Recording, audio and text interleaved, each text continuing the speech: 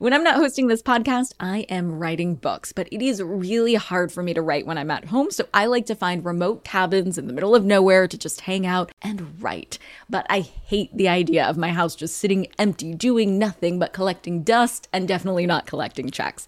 And that's why I'm an Airbnb host. It's one of my all-time favorite side hustles. Other popular side hustles are awesome too, don't get me wrong, but they often involve big startup costs. By hosting your space, you're monetizing what you already have access to. It doesn't get easier than that. And if you're new to the side hustle game and you're anxious about getting started, don't worry, because you're not in this alone. Airbnb makes it super easy to host. I mean, if I could do it, you could do it. And your home might be worth a lot more than you think. Find out how much at airbnb.com/host. Hey guys, are you ready for some money rehab? Wall Street has been completely upended by an unlikely player, GameStop. And should I have a 401k? Because then you don't do it? No, I know. Girl!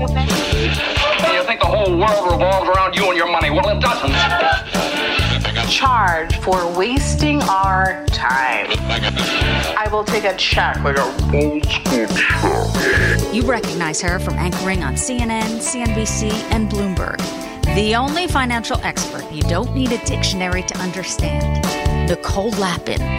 We've talked a lot about the importance of having a bank account. It is much more convenient to carry around a debit or credit card than it would be to walk around with all your cash all the time. If that was your jam, you probably need a bigger bag. And don't we all have too much baggage already? I digress. Banks offer us a safe place to keep our money and the opportunity to let that money grow. But how well do big banks deliver on that promise? Well, let's think back to the Wells Fargo fake account scandal. For some people, their money wasn't entirely safe. It was being shuffled around to other accounts without their consent. I will say that is the exception, though, to the rule. Nothing like that has ever happened to me or anyone I know. Overall, I am pro-bank, but banks need to be doing better. Of course, we know that banks don't offer accounts out of the goodness and kindness of their hearts.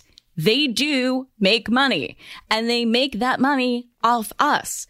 Think about it. If you have $10,000 in your savings account, you're probably earning an APY of 0.01%. APY is Dictionary alert. Annual percentage yield. It's the interest that you get in a savings account. So an APY of 0.01% or 1 basis point means that after 1 year, you will have earned $1 from your bank. $1.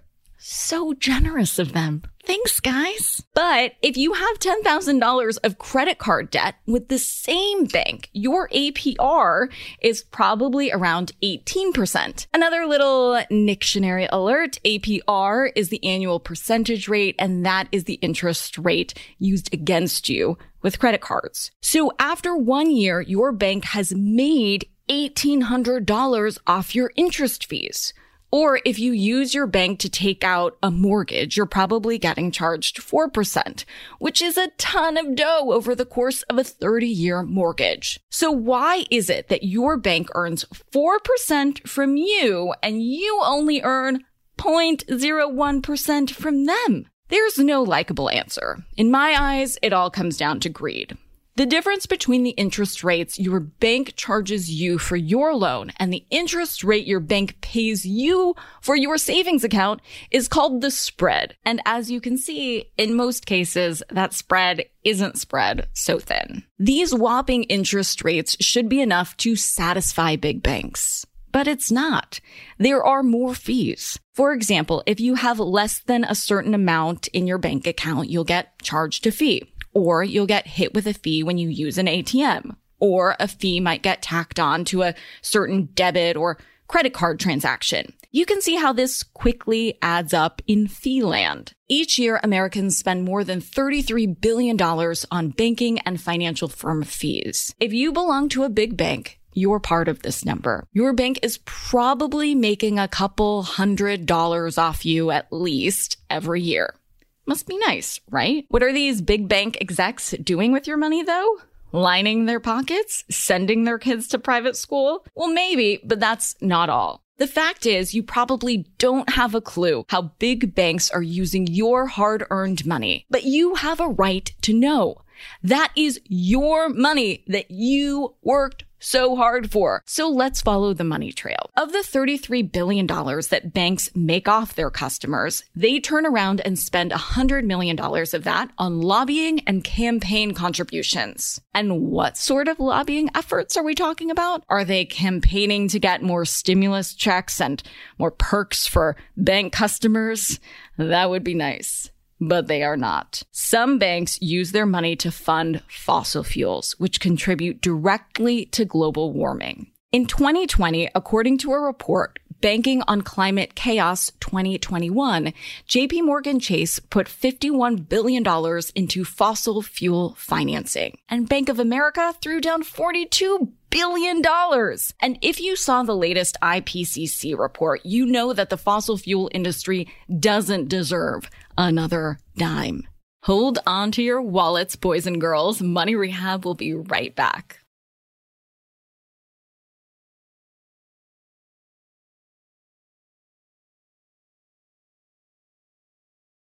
Now for some more money rehab. Other banks use your money to fund private prisons. In 2019, a study from the Public Accountability Initiative showed that Wall Street banks currently have credit arrangements of $2.692 billion with the two largest private prison complexes. This figure includes $1.7 billion in lines of credit and $992 million in term loans. Through these agreements, the companies regularly tap the bank as sources of credit to support their operations and expansion. This upholds and strengthens the prison industrial complex that disproportionately affects people of color. So this is an issue of justice on many, many levels. Some banks use their money to support the firearms industry. So sorry, not sorry to drag them again, but Wells Fargo, who has been called the NRA's bank, has lent nearly $500 million in credit to gun makers since 2012. Bank of America sent the gun manufacturer Remington $43 million in what they called a bailout to pull the company out of bankruptcy. Remington firearms have been used in a number of mass shootings, including the Sandy Hook shooting. This one particularly boils my blood. There have been so many grassroots movements trying to get people to boycott gun manufacturers with the whole purpose of hurting the company's bottom line. And Bank of America just bails them out with your money while you're sleeping? Consumers get messages across to companies through their buying behavior. The way to apply pressure to get companies to change is by boycotting the company's products. Companies have to pay attention if these boycotts start hurting their bottom line. But if they get bailed out, there's no reason for these gun companies to listen or even come back to the table to talk about gun control. It's wrong. It's just wrong. Here's a particularly rude one. Big banks also use that chunk of change to lobby for legislation that gives them more power over you, their customers. This means that every time you pay a monthly maintenance fee or an ATM fee, a portion of that money, your money, is being used to lobby for permission to charge you higher fees and even to take down the signs on ATMs warning you of the fees in the first place. Is this how you would have spent your money if you had the choice? Would you take 4% of your mortgage and give it to the NRA? No questions asked? When I followed this money trail, I was absolutely shocked. It feels so naive to me now, but when I pictured banks, I pictured my money sitting tight in little bundles behind big old vaults with big copper dials. But to learn that these vaults are empty because that money had already been spent by a private prison conglomerate? When I found out the hard truth about big banks, I knew I had to put my money where my mouth is and step up to make some real change. So for all of you who posted a picture on Instagram on Earth Day and wrote a poetic caption about how much you love Mother Earth, and for all of you who added a rainbow border around your Facebook photo after the Pulse shooting, here are 3 things you can do if you want to put your money where your mouth is. Number 1. Follow your money trail and do some research on your bank. Dig into how your bank is spending their money, what campaign contributions they're making, what they're investing in, or hopefully what pledges they're making to make the world safer and fair. Number 2. Take thee to Twitter, friends. If the truth about big banks is breaking news to you, then it will probably be breaking news to your friends too. Share this episode, spread the awareness, tell your friends the truth about how their money is being used. Number 3. Sign up for an account with Aspiration Financial, LLC, member SIPC, the digital banking alternative. If you guys have been a Lappin fan since day one, you might remember me talking about this app way back in 2017 when I was on the Steve Harvey show and I did a segment on my favorite financial apps. Aspiration never uses your money to fund fossil fuels or coal. With Aspiration, you can actually plant a tree with every purchase and get cash back when you spend with environmentally friendly partners. And I teamed up with Aspiration to create a special treat for you guys. If you sign up for an Aspiration account at aspiration.com/moneyrehab, you'll get my latest book, Becoming Superwoman, with up to $200 when you spend $1,000 in the first 60 days. My book, Saving the Planet, win-win. For today's tip, you can take straight to the bank. A good one, hopefully. Call your bank to negotiate your APR rate down today. Do it now. By lowering your APR, not only are you keeping more of your own money in your pocket, but you're also keeping your money away from big banks. And because of the track record of irresponsible and unethical spending, the less money big banks have to invest, the better. So what are you waiting for?